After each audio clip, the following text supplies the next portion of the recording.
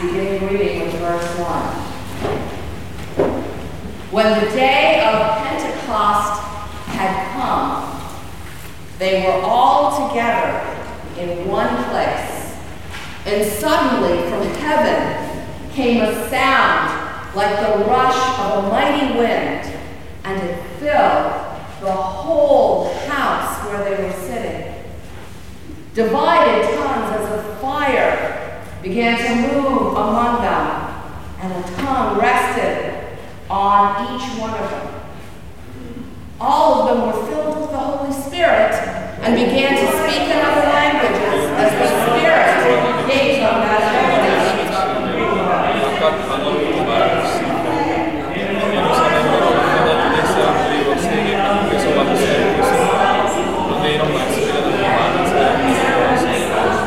자기네 집 앞으로 제자들이 말하는 것을 보고서 어린 그는 놀라 신기하게 여기면서 말하였다.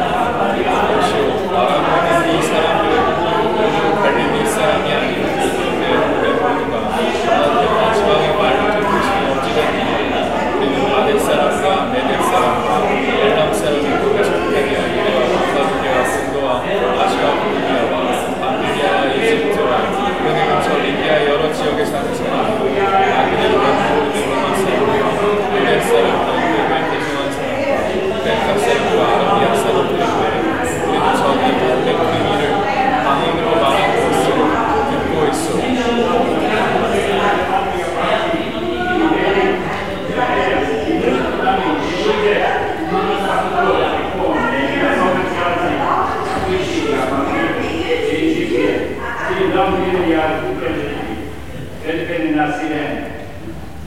Bangkit kakak, buktu barande, buktu anakak, buktu anak, buktu bravo, iki kisah uliga, nama dia, kasih bantu yang kakak balaka kusek bonde, ko menauka balafun penta. And all were amazed. Some stopped to listen. Others said, "They are full of new wine."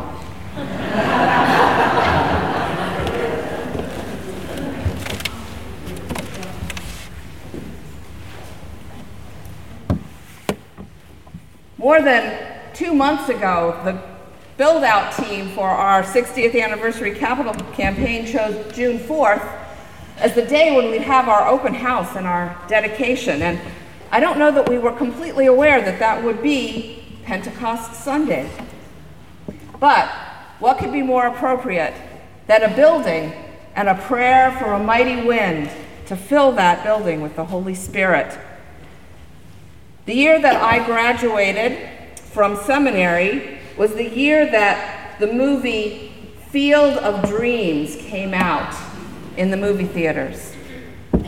If you can remember back that far, you may remember that the plot of that movie was essentially that there was a man in Iowa, played by Kevin Costner in the film, and he had a vision and kept hearing voices calling him to build a baseball field in the middle of his cornfield in Iowa. And the voice said to him, "If you build it, they will come." It was a very popular movie. Unfortunately, I think some of us in the church maybe took that movie a little bit too much to heart, because a few years later, the church that I served as an associate pastor decided to adopt that line from the movie as their tagline for their capital campaign that they were doing. I don't remember what the main capital campaign slogan was, but the tagline was, "If we build it, they will come." And I noticed that we weren't the only ones that had stolen that line from the movie for something that had to do with church building or church renovation. But all of us were sort of disappointed. It actually turns out that a building is almost never what causes people to come to a church. It's the work of the Holy Spirit among the people that is compelling.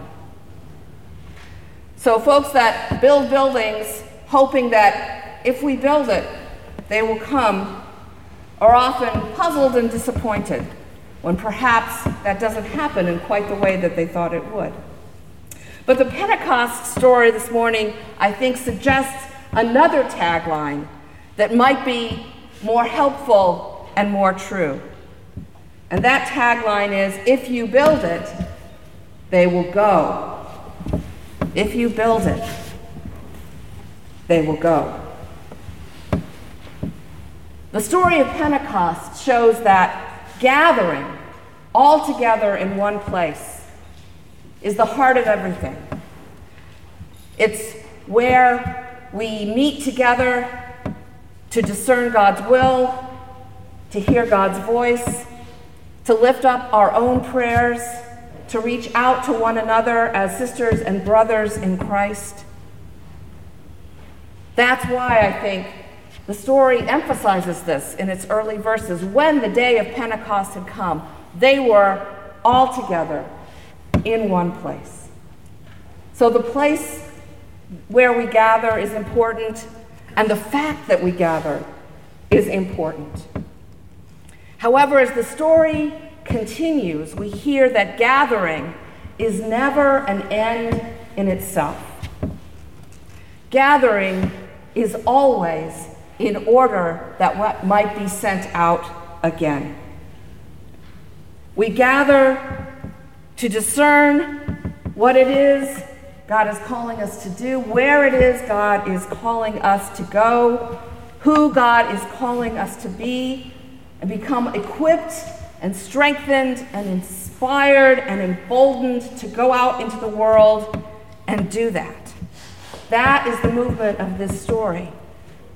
When they were all together in one place, suddenly from heaven came the sound of a mighty wind, and it filled the whole house where they were sitting.